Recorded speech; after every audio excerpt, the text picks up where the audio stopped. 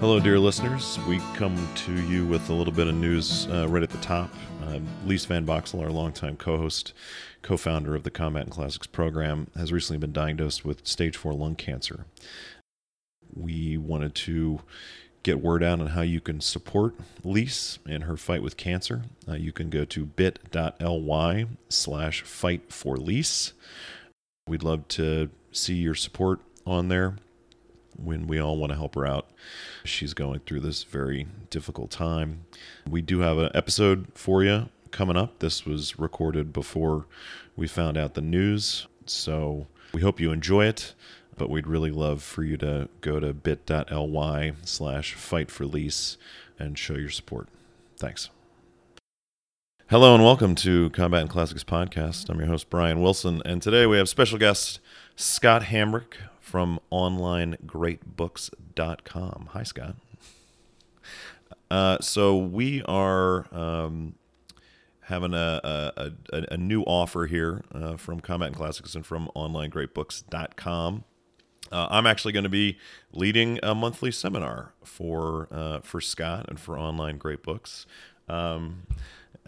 It's for our dear listeners, for our fellow readers. And so you can right now go to onlinegreatbooks.com/combat and register for the seminars that kick off in January. And if you go to that landing page, you could get 25% off your first 3 months.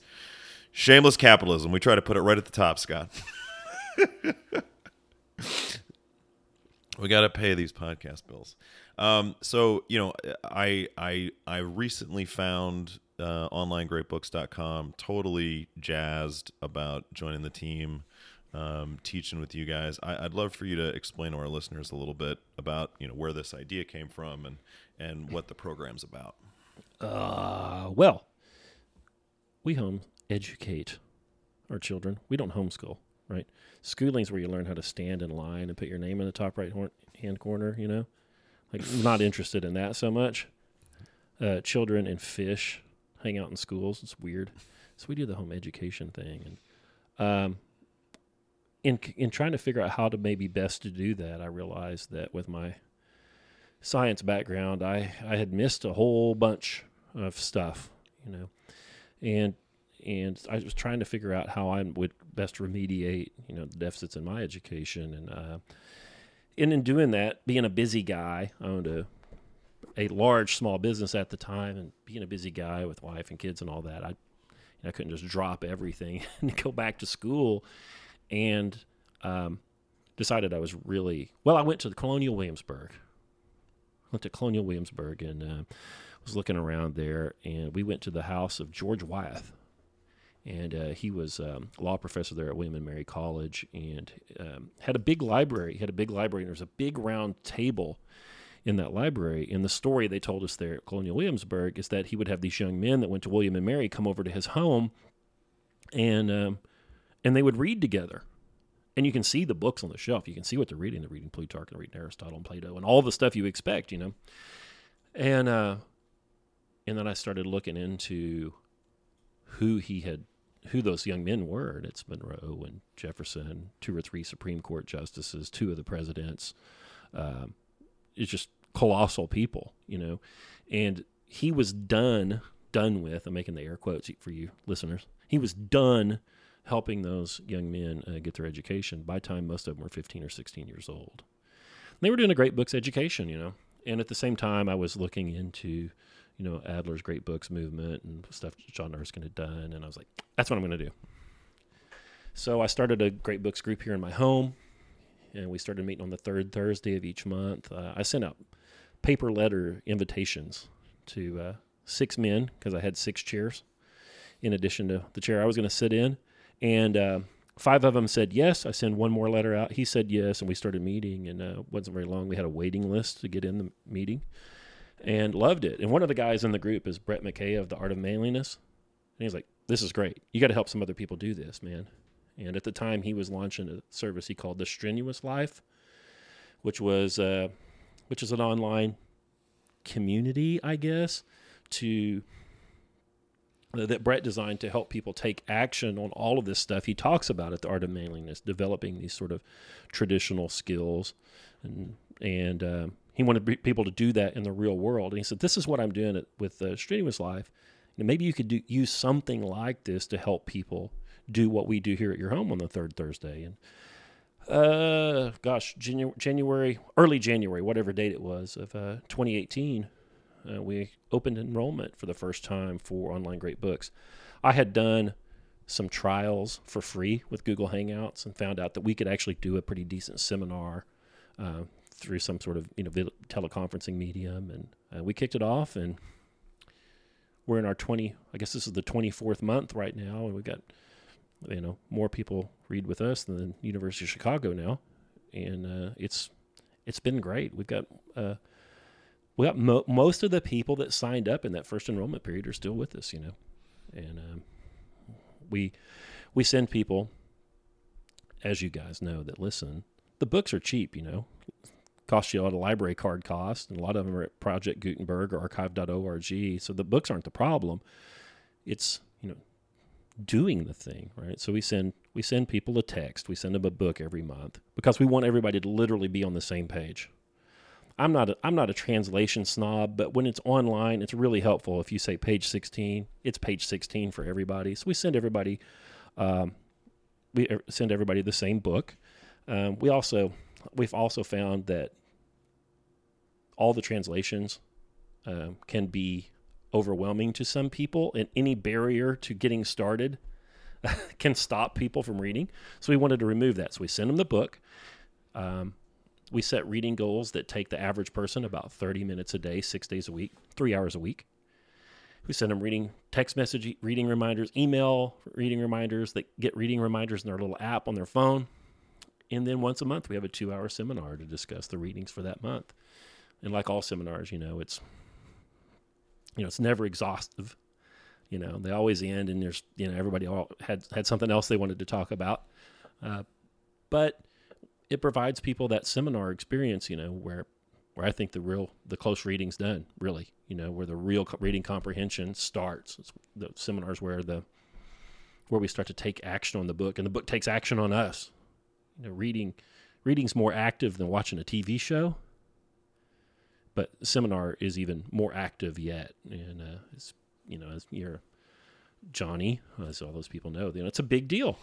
Doing that thing with those other people is a big deal. Bringing all those consciousnesses to bear on the text creates something different and more. So we get that online, and that's what it was, and that's what it's been, and it's been very good. We're almost to our third birthday. Yeah, I mean, I couldn't be more excited that OnlineGreatBooks.com exists, that it's thriving, that it's growing, for a lot of reasons. One of them is just as a fellow entrepreneur type, seeing something like this come into fruition, get traction, but then just what you're offering. You're really offering that wrestle with ideas with not necessarily like-minded people, right? Because it's probably not. They're not like-minded, but that's the fun of the seminar, right? Right. Is you got to come to the table, you got to talk about the work, and you're not like-minded, but because these books are so universal, because there's something in there for everybody, like it fosters that community. And so you guys have really kind of shaped this to create that. And I've also seen it, being a Johnny, I've seen roughly 200 of, similar type of programs that are like, yeah, we're just going to do seminars online, and we're going to, try to figure out how to run that as a business. And, 199 of them have not worked out. So I'm really glad that you guys, are really thriving and really making something out of this. And I'm happy to be a small part of it.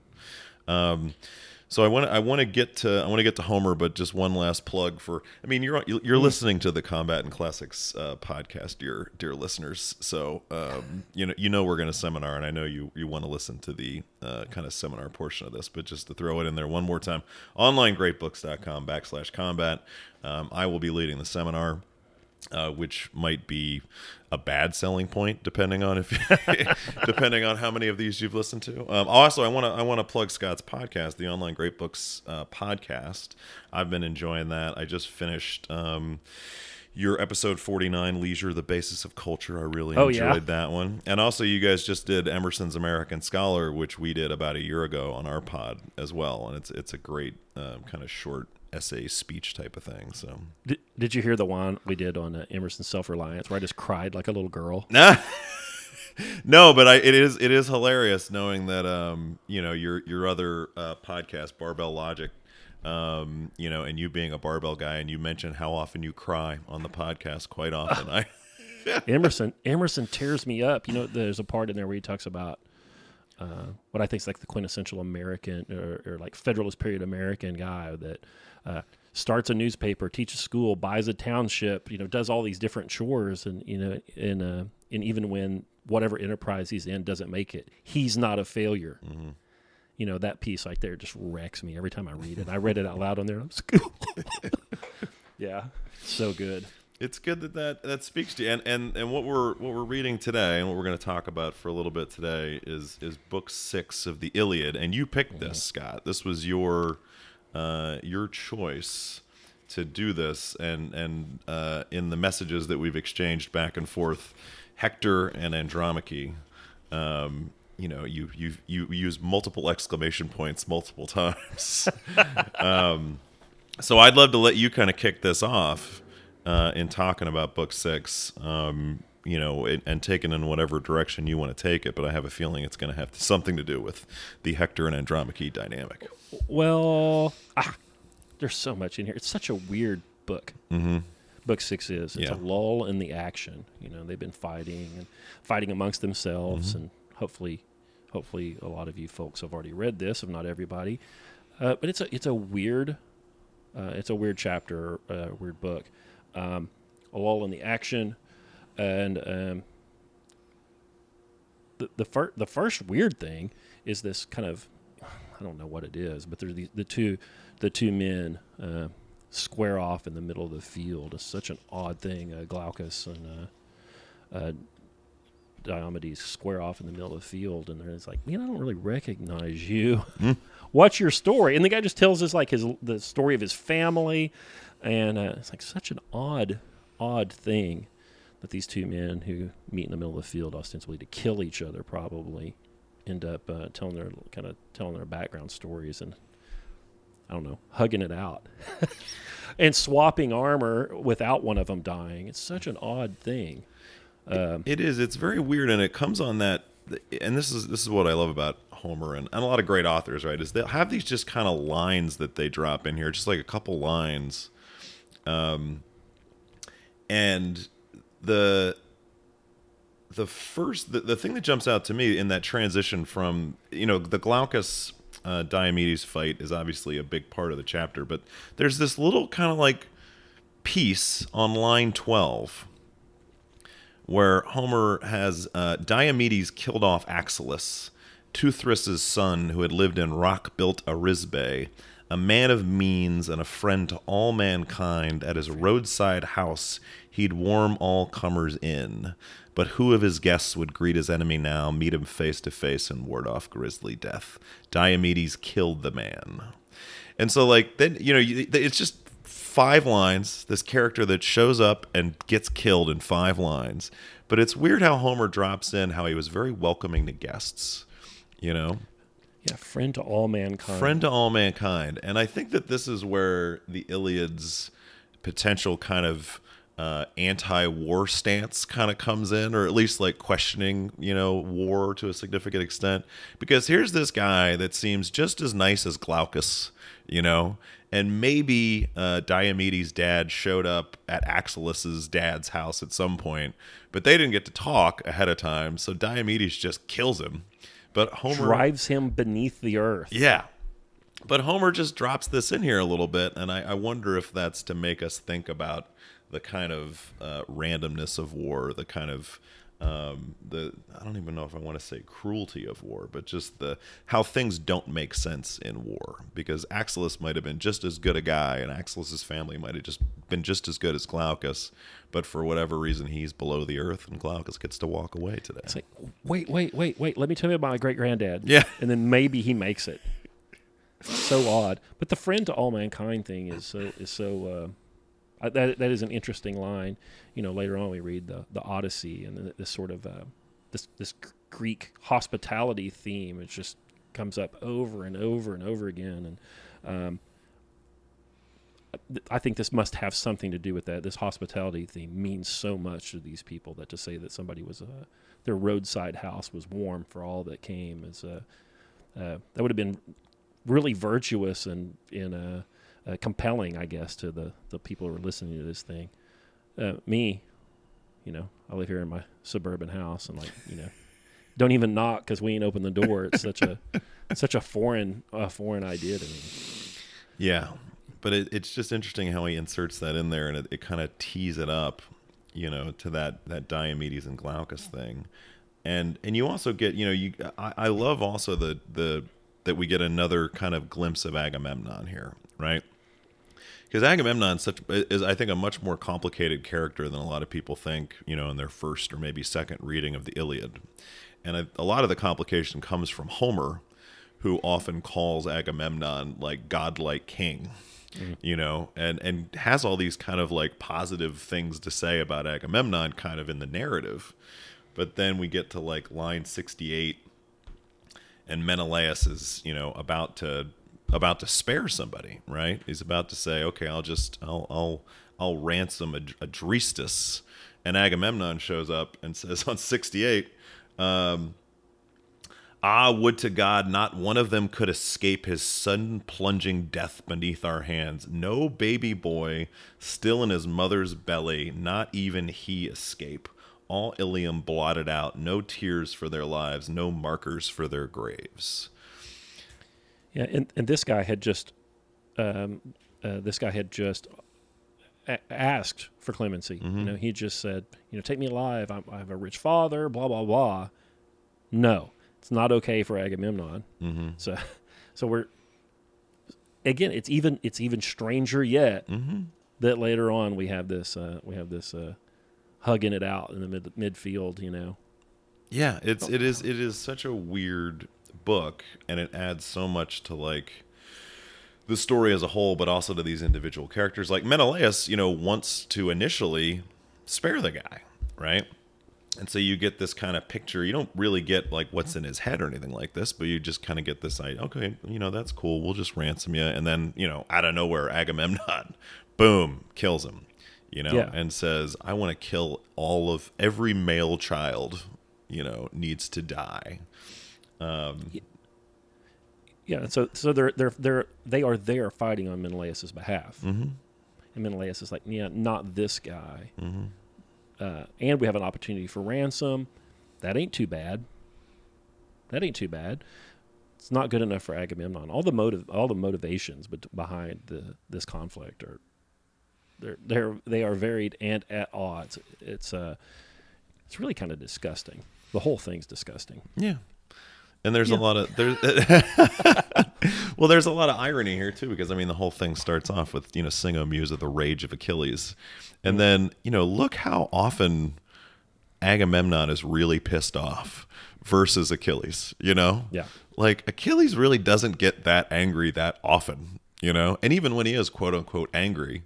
Like if you get to the embassy in book 9, he's so nice, and he's just very, very kind, very cordial. And Agamemnon's flipping his shit about every 5 minutes in this book. Well, if you ever meet somebody that's like that's very, very skilled in martial arts, Brazilian jiu-jitsu or whatever, you find out that they don't get violent very often. Mm-hmm. There's something about like being really. If that's one of your excellences, it seems to create some sort of respect for anger and violence in the people that practice those martial arts at a high level. And when I read Achilles kind of keeping cool, like you said, in the face of these things, that's kind of what I think about. Mm-hmm. He knows how bad it could get if he really gets mad. Mm-hmm. And Agamemnon seems to me to be much more capricious and childlike and rageful. Yeah, one of my COs in the Marine Corps had this saying. It's like the guy you got to worry about if you're about to get in the bar fight, isn't the guy that's like running around with inflatable lat syndrome and talking trash. Right. It's the guy standing right behind him with the big smile on his face. Right. Who's just going, when do we get to fight? When do we get to fight? Yeah, which is not Agamemnon. There's a line in here I wanted you to pick apart for me. Sure. Back at 28. And by the way, I'm reading the Fagles Iliad here. I think you are Same. too. Yeah. Yeah. Back, it's about line 28, and they're talking about bucolion. Mm-hmm. Is that like bucolic? I mean, Share a root? Yeah, I think it's the same root. Yeah. He says, tending his flocks one day, Bucolion took the nymph in a strong surge of love, and beneath his force, she bore him twin sons. Am I reading that right? Was there not much foreplay? Yeah, it seems like that there Was that there wasn't any candles or a bottle of wine ahead of time.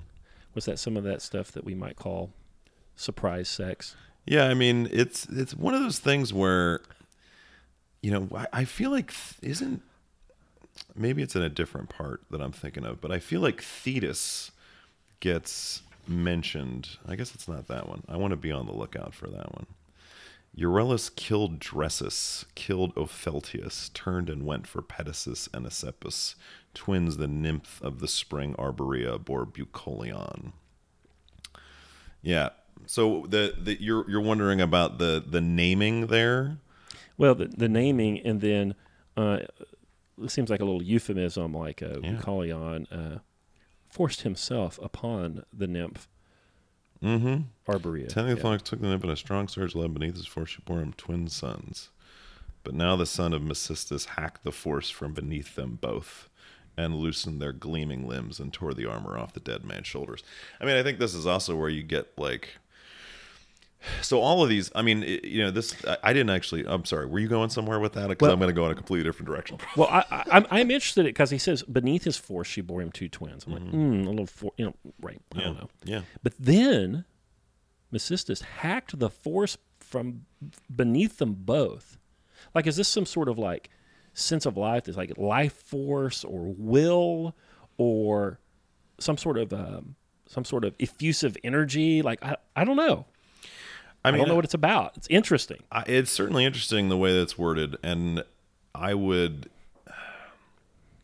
A couple things...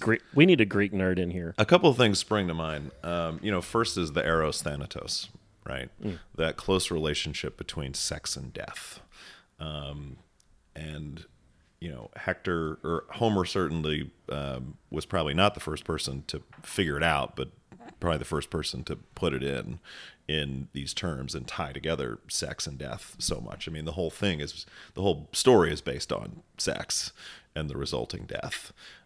So seeing these kind of leitmotifs sprinkled in to remind us that this is basically notionally because of Helen, I think is helpful to me to kind of remind it. The other thing that's jumping out to my mind is the Oscar Wilde quote of everything is about sex except for sex. Sex is about power, which is always a little. Then the first time I heard that, even though it's from Oscar Wilde, the first time I heard that was like in season 1 of House of Cards, and I was like, "That's a good quote." There's no way those writers wrote that, and then figured out that it was Oscar Wilde. I think that the other thing that's jumping out at me as far as the names. And I actually didn't know this until about 4 years ago, which was probably 4 years after I'd finished St. John's, was that all of the main characters' names translate to just something very pedantic. Like Agamemnon is just great king, Achilles is just swift runner, Odysseus is just wanderer. Like it, and so and I didn't really, and I kind of knew that, like Achilles, swift runner, but I had just read an essay about like all of these names are just they are like they're like Native American names, or deer really killer, or like fairy tale names. Really, I mean they're just kind of these placeholders, I think, for the whoever was reciting this to kind of remember this is this person's main character attribute, to be able to tell them apart and to be able to remember like, okay, yeah, this is the swift runner guy, this is the great king guy. But they're all very caricature-y to a certain extent. So to see something like Bucolion, as bucolic. I'm sure if my Greek was better, which it's not, that, Euryalus and Dressus and Opheltius and all these kind of things, would potentially have some bearing on the story. Unfortunately, I'm not. I'm that nerdy as far as I want to be that nerdy. Right. I actually spent part of this past summer, taking a Attic Greek course at University of Dallas, just because I was like, what, 4 hours a day, 4 days a week for 5 weeks? Sold. Like, no problem. But we didn't do many Homeric names. Yeah, but I do want to get to Andromache and Hector, because I'd love for you to kind of tease out why this appeals to you so much, because I think I have a different kind of why it's interesting to me. So I'd love to get, why this jumped out at you, why you picked it, why this scene kind of resonates with you. How long are we going to go here? However long you want, man. Oh, okay. Okay, we'll go there and we'll come back to Helen and Hector as well. Everybody in here, like you said, they have these names that kind of describe some primary attribute, but everybody has like a appellation in here too. Swift-footed Achilles, Hector of the shining helm, or whatever. We need those, by the way. Yeah, we need those. That would be cool. Yeah, but we'd have to. Somebody else would have to give me mine. I can't do that. I love those appellations, but Hector has been sent off of the battlefield. He's arguably the finest warrior for the Trojans, and which is interesting. They pulled him off, and said, "Hey, go back into the city here and tell all the ladies, the older ladies, to get the finest robe that they can find. Go to the Temple of Athena, and offer it as a sacrifice, and then make these prayers." So he goes to do that, and he ends up going back to his apartments and meeting with Andromache and his infant son. And again, these names, Andromache, man fighter, right? So Hector and his wife are meeting in their apartment, and she says, "You don't have to go back out there. You don't have to go do this. Stand up here on the ramparts and fight from there. There's no need to go out there." And she doesn't say this in the book, but this is year 10. The walls have held. And the only bit of strategy that's discussed in the entire book is from her. There at about line 510 or so, she says, "Take your stand on the rampart over here, and then take the armies up where the wild fig tree stands, because there the city lies most open to assault. The walls are low or more easily overrun." 3 times they've tried that point, but they didn't make it. She's like, "You don't have to go out here and do this. The walls will hold. Do this. Everything will be fine." And he doesn't do it. Hector nodded, his helmet flashing. "All this weighs on my mind too, dear woman, but I would die of shame to face the men of Troy and the Trojan women trailing their long robes, and I would shrink from battle now a coward." They can't do defense. They just can't do it. It's not in their culture. They can't do that. And then, so they have this out, and I think she's making reasonable arguments. But I think to the ancient Greek, they are, in fact, womanly arguments. And he rejects them all. And then at the end of the little argument that they have, he says, he pretty much says at about line 50 that he knows that he'll be killed, and that when the earth comes piling over my body before I hear your cries, I hear you dragged away. And he knows how it's going to end, and he goes anyway. And before he leaves, he's got his helmet on. He looks down at the boy, and the boy's scared by his helmet with the horsehair crest, and the boy starts crying, and he takes it off, and the boy calms down. He kisses him, and then he eventually goes. And the thing that the whole thing's heartbreaking to me. The whole argument between the two of them is heartbreaking, and one of the things that always comes to my mind is my dad was an E9 in the Air Force, He retired as an E9. And when Dad had his uniform on, he was Sergeant Hambrick. And we didn't, I mean, we weren't interested in that. Mm-hmm. Now he took his uniform off. You give him 30 minutes, and then then you could have a conversation with the person. Mm-hmm. But as long as the uniform on, it's not the case. Mm-hmm. And so when he takes the helmet off, and then he can be a father for a minute. But he puts the helmet back on and he prays, places his son in the arms of his loving wife, and against my fate, no one alive has ever escaped it. Essentially turns on his heel and goes back out. And she knows he's a fool the whole time. They both know what's going to happen. She knows he's a fool, and he does it anyway. Insane. It is. It's a little crazy. There's a lot of interesting stuff going on in this, and we jump to this. And I want to go back so we can hit it again, because he goes to basically tell his mom, like, hey, go make some offerings to Athena and pray that we might pull this off. And then he goes to find Paris, because Paris is like slinking in the rear with the gear, right? And Paris acts all shifty, around 390. As Paris does. And says, but says, Hector, you criticize me fairly. Yes, nothing unfair beyond what I deserve. And he's like, okay, so I'll come with you, or maybe you go ahead and I'll catch up, whatever you want to do. And then Helen, starts just kind of talking trash about Paris and herself, This is a big come on, right? It's a big what? It's a big come on from her, right? How so? She's like, bitch that I am, whore that I am. Here, come sit here. Come sit by me. Here, have a seat, man. And you're the one hardest hit by this fighting, Hector. You more than all, and all for me, whore that I am. And this blind Paris, the two of us. Come here and have a seat. Yeah, I could see that. Yeah, and he's like, don't ask me to sit beside you here. Love me as you do. You can't persuade me now. No time. Yeah. Yeah, I can see that.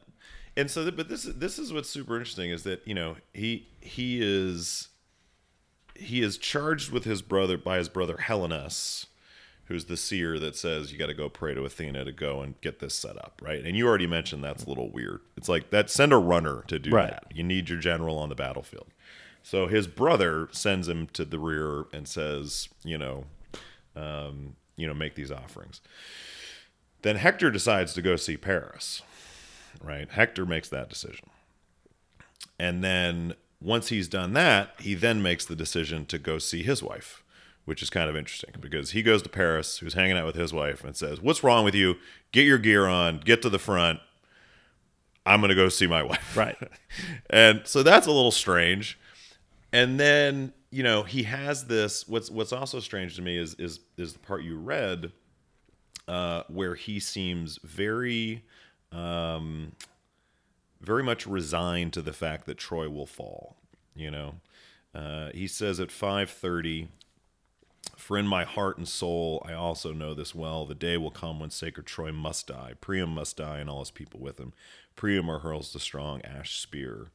Even so, it is less the pain of Trojans still to come that weighs me down. Yada, yada, yada, yada, yada. And that's when he says, if Andromache is taken, that's the thing that would really cause him a great deal of pain, which is kind of what you read. So he's got, and so he's talking to his wife, and he's like, this is not going to end well. Yeah. This is not going to go well. I'm probably going to die. And then he gets up to leave, and Paris, shows up at the tower right as Hector's about to walk out to the battlefield. So that's kind of interesting to me that for all of Hector's nobility that we see in multiple places in the story, and in his speech right here to a certain degree, a resigned, to death, but still nobility, him and Paris show back up to the battlefield at the same time. Yeah, which is curious. Paris is such a mincing. Dear brother, look at me holding you back in all your speed, dragging my feet, coming to you so late, and you told me to be quick. Yeah, but I totally agree. However, they both show up at the battlefield at the same time. They get there. Curious. And then the other thing that was super curious, I'd love to get your take on this, is the end of that book, where Paris, it says, dear brother, look, the part you just read, holding you back in all your speed, dragging my feet, coming you so late, and you told me to be quick. What Paris doesn't know is like Hector just left his wife, so wasn't waiting for him necessarily. Right. He was just about to leave, and also spending time with his wife, just like Paris was doing. So there's an interesting thing there. But then he like bolsters up Paris a little bit. Impossible man, how could anyone fair and just underrate your work in battle? You're a good soldier, but you hang back of your own accord, refuse to fight, and that's what the heart inside me aches when I hear our Trojans heap contempt on you, the men who bear such struggles all for you. Come now for attack. We'll set all this to right someday. If Zeus will ever let us raise the wine bowl of freedom high in our halls, high to the gods of cloud and sky who live forever, once we drive these Argives geared for battle out of Troy. What is he doing there? Well, he's got to, I guess he's got to attend to Paris's morale. He would do, I'm sure if he browbeat him at this point, he'd remember that he had forgotten something back at his place and Split. I mean, I think he's being a good leader here, especially because on the page before there, around 580, he says, "No man will hurl me down to death against my fate." He thinks the die is cast, and it's just his role to just play it out to the end. And so I don't think that he has any illusion that Paris is going to turn the tide or not. Like whatever's going to happen is going to happen. Oh, Paris showed up. Well, then he was supposed to have showed up. Oh, Paris didn't show up. Oh, he must not have been ordained to show up. Like it's all a flow chart with no branches for him. I think, but Paris shows up. He must think, he must have to bolster his confidence, and he probably thinks if he showed up, it's a good omen. The fate must have ordained that he would show up, and now they have one more decent soldier ahead of them. I don't know. The whole thing's confounding. I mean, I'm hearkening back, as I'm sure many readers of the Iliad have, to Team America, the Matt Parker and Trey Stone movie, where during the puppet sex scene, she makes him promise that he'll never die before they get intimate, and he looks her in the eyes and says, "I promise I'll never die." And so it just seems very strange to me that to his wife, he's like, "I'm probably going to die. You're probably going to get taken away into slavery. Your parents are already dead. My parents are going to be dead. Troy's going to fall." And that's what he says to his wife, right? Which seems very strange. His wife is twice the man Paris is, though. Well, that's totally valid. That's completely valid. I have these young guys that come for barbell training and, in the great books, online great books and stuff, and they talk to me. And every now and then somebody will say, "Hey, I'm getting ready to ask Susan to marry me, any advice?" We've been married almost 25 years. I don't know. We're still married. I guess we don't suck at it. So they ask. And I always tell these guys, it's really hard, Like, best case scenario, the two of you are going to bury all of your parents, and one of you is going to bury the other one. Best case. And it only gets worse from that. Like, hopefully you don't have to bury any kids, I mean, in some way, Hector and Andromache's story is all of our story. Our parents aren't going to make it. Troy is going to fall. Things don't turn out well. And hopefully we have a good time. We have fulfilling existences in the meanwhile. We walk the earth for, 70 or whatever the heck it is. And hopefully it's okay. There seems to be a metaphor in there, in his honesty with her, that plays out in my life. But in the story, they have the pressing problem of the Argives at the gate. I don't know if I'm reading too much in it onto literary theory there. But these relationships are tough, and the parents go and we go, and it's all but fleeting, and we still have our tasks in front of us, and he's kind of okay with that. But I also hate him for it. I also hate him for not staying on the ramparts and reinforcing the section of the wall by the fig tree. Mm-hmm. I hate him for it. Yeah. No, I mean, that's... Is this where we talk about land wars in Southeast Asia or the Middle East? Like, you don't have to leave the walls. See, I figured that's what I knew. I know you knew I was a Marine, so I thought you were expecting that. That's why I went with the Team America World Police reference. You know, you never would have seen that coming. Yeah. No, I mean, I think that's probably a good place to end it. I think that's a nice kind of bow tie on it. Realizing that, you know, that the reason we spend so much time with these books is that you can just do this for hours and hours and hours. And, you know, as I say, you know, to Marines and military folks, you know, we have these things called terminal learning objectives. And because, you know, learning has an end. And Marine Corps land. Exactly. And an objective. Yeah, right. And, you know, part of my sales pitch for Combat and Classics and, you know, looking at great books like onlinegreatbooks.com is that there is no terminus to these books. There is no end to these ideas. How many times have you read the Iliad? Spitball it. More. At least 20, like all the way through. I haven't read it. I've probably read it 5 to 7 times. I haven't read it 20. But every time I read it, it's a different thing. You know, there's no terminus. You know, it's a different thing. Have you had the same copy? Do you read the same copy again and again? No, I've read the Fitzgerald one. I've read the old. Which one is it that's in the Encyclopedia Britannica set? I've read that one. That was not Fitzgerald. I've read 3 or 4 different editions. Is it Emily Wilson? Is that the newer one that came out? I read that. I'll go ahead and go on record. Rubbish. But yeah, I've read several different versions.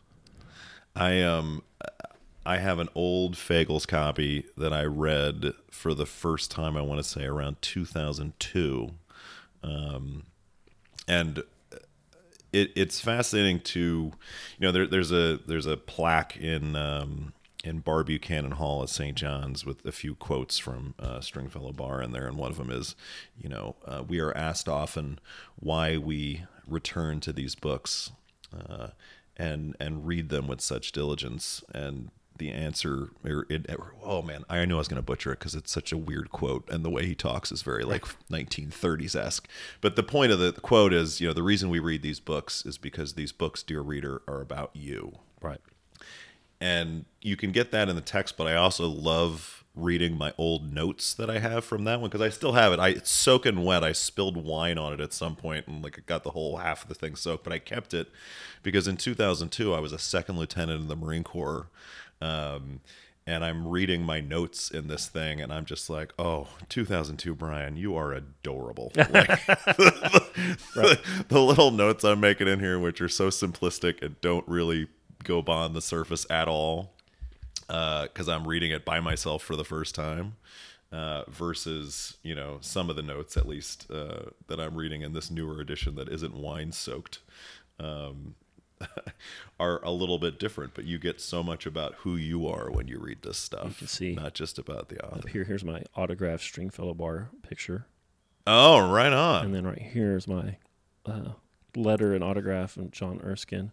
This is a Buchanan signature up there. Yeah. There you go. I have the world's largest great books autograph collection. Yeah. I buy that. Yeah, I've got a Mortimer Adler. I got 3 or 4 books he signed. I don't know if you have that stuff, then you've probably seen the St. John's kind of ad poster thing that we had for like around 20 years, right, which was just a photo of the books, and it's these are the teachers returning this semester. I actually have it in my other room, but I have it framed. I have a painting of that somebody painted me. Yeah, which I love dearly. So we just drilled down on 6 or 8 sentences and speculate about, you know, whatever. Is that useful? Well, I mean, let's go back to your last podcast on leisure. Yeah. Right. What is the difference between usefulness and what it means to be human? Right. Yeah. So we did a podcast. My partner Carl Shute and I did a show on the Online Great Books podcast about Joseph Pieper's book. The title's Leisure, the Basis of Culture, and Pieper makes an argument for leisure, which isn't laying on your ass. Not for Pieper. Leisure is the thoughtful undertaking of non-economic activity. And he says that non-economic activity is really a distinctly human thing. You know, animals have to forage, animals have to sleep. Humans, the rational animal, really are the only things that can do that. And in that, there's a divinity in that leisure. There are these wonderful things that we think of as culture building arise. And being somebody who is not, I ain't writing the next great book or even the next bad book. I'm no Michelangelo. So for me, I think that one of the best uses of my leisure time is contemplating the product of these other people's leisure. Like how many leisure hours, non-economic hours, were invested to get this book that we looked at today, into our hands? Like it's been around for 3,000 years. How many times was it hand copied? Yeah, I love that when you guys were talking about that hand copying. You know, that is part of the selection criteria. That on a lot of these ancient texts was somebody went, oh no, write this down. Like I will pay you to write this down. My grandkids needs to stick around. My grandkids have got to have it. Yeah. We'll kill 150 sheep, skin them, make parchment, write this thing out by hand. It's that whole Lindy effect thing. The Lindy effect that says, the older something is, the more likely it will be to get even older yet. And that great filter of time and effort hands these things to us. And that's another thing I cry about when I think about all these people that just, sometimes they had to hide these books to not get killed. And some of these books were dangerous to have, and they hid them and risked life and economic danger to make sure that we could have them. And I think contemplating the things in here, like how many thousands of people decided that we needed this, and spending a little time to contemplate it seems like the responsible thing to do to me. Yeah. Plus it's fun. It is fun. It's really frustrating too. It's really, really frustrating too. It is, but that's, it's, and you and I have commented about this, off the mics of, the similarity between physical training, and this kind of study of liberal arts, and I think it is one of those things where, you spend hours and hours and hours on the simplest thing, and then you have that moment where you kind of get it and it opens something up, but then you got to keep going and practicing it more and more and more to keep it. Right. And so that's returning to some of these books is you have these moments where you're like, oh, and the whole kind of work and it seems the world opens up to you in that moment. But then you come back to it a year later and you're like, wait, what was I thinking about in this book 6? So 2002, you made all of your sweet, adorable naive, naive notes. But were you wrong? No way. That's the beauty of it is, well, I think it's that, everything you look at through your own lens, you're the main character in your movie. And I think it's more looking at what I was thinking about in 2002. Being active duty Marine, getting ready to go to Iraq or Afghanistan, and reading the Iliad. That's a moment, and so everything, all of those notes had to do with that as my immediate near term future. How could it not have been that? Right, but I also think it's kind of adorable how I don't know. Just I remember there at some point. I don't have it in front of me, but at some point I vividly remember writing like maneuver warfare exclamation point on on like in the margins of one of the books, and so I flip back and see that, and I'm just like, oh, Brian, you were adorable. There's very little tactic or strategy in the thing, though. There's a lot of hurling rocks and a lot of lashing out. And well, that's a Marine Corps tactic. We called it "Hey diddle diddle" right up the middle. Yeah, a lot of that. That's not maneuver warfare, but we when in doubt, "Hey diddle diddle" right up the middle was an oft used tactic. Don't just stand there. Do something. Yeah. You're 2002, Brian. You get whatever you get from the book, and it met you right there.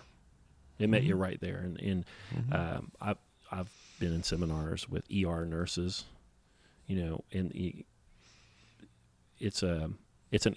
they get something from the book that I wouldn't have gotten if they hadn't been in there with me. And then Iraq, Afghanistan, and even Vietnam War vets, in a seminar discussing the Iliad. I mean, it's just the book meets whoever, wherever they are. Our oldest, I believe he's our oldest online Great Books member. I think he's 84. And he has things to say about Priam in this book that were, without him being there, were inaccessible to me. Things about his posterity and concern for the kids and the culture at large, and then looking back at the end of life, looking back on life that you've already lived. The book just meets everybody exactly where they are. 14-year-old kids are like, "This is the most amazing action adventure story ever." It's astounding. And then, like you said, you go look back at your notes, and you're like, "What the hell's wrong with me?" Yeah. Well, Scott, thank you so much for having me on to teach for you. I'm really looking forward to it. Or participate is really. Yeah, if somebody teaches, I'll show up and make sure that the videos are all working. Right. And occasionally ask a question. Yeah, one of our tenets is if we catch one of our seminar hosts teaching, they're fired. It's a good policy. Yeah, there's nothing to teach here. No. Yeah, so we just read it and talk about it. We have these seminar hosts, and they're there to ask good questions, to ask people to clarify their thoughts, and make sure that people, at least, Adler says, move from a state of less understanding to one of more understanding. The goal is just to help people move to a state of more understanding, and hopefully help people know why they think the things they think. We do our K through 12 and maybe 4 or 6 or 8 more or whatever, and I think we all think a lot of things or believe a lot of things, but don't necessarily know why, and just gets poured in our ear from the very beginning. And it's important to use these books to kind of help pick that stuff apart, and at least, if not change your mind, at least make you support what you think you do believe. Yeah. Our little logo is a shield, and there's a book on the thing, duh, and a brain, like a half of a brain on there, and there's an anvil because Carl Shute, who works with us there, he says that the books are an anvil that you just beat yourself on to make yourself into a better tool for living. And that's what we do. That's what you guys ought to do. If you guys don't do this, if you haven't put together a group of people to do this with, you're lazy and missing out. You're screwing up. And if you don't have any friends, then you can join us, because we'll get you some friends. We'll put you together with a ready-made kit of friends. A lot of people don't. They have a lot of friends, but they don't have 6 people that want to do this with them. They can't get a quorum together. They live in Manhattan. There's nowhere to do it. So if you can't find a way to do that for yourselves, come join us. We'll help you do it. OnlineGreatBooks.com/combat. 25% off first 3 months. Do you not think Helen was trying to seduce him?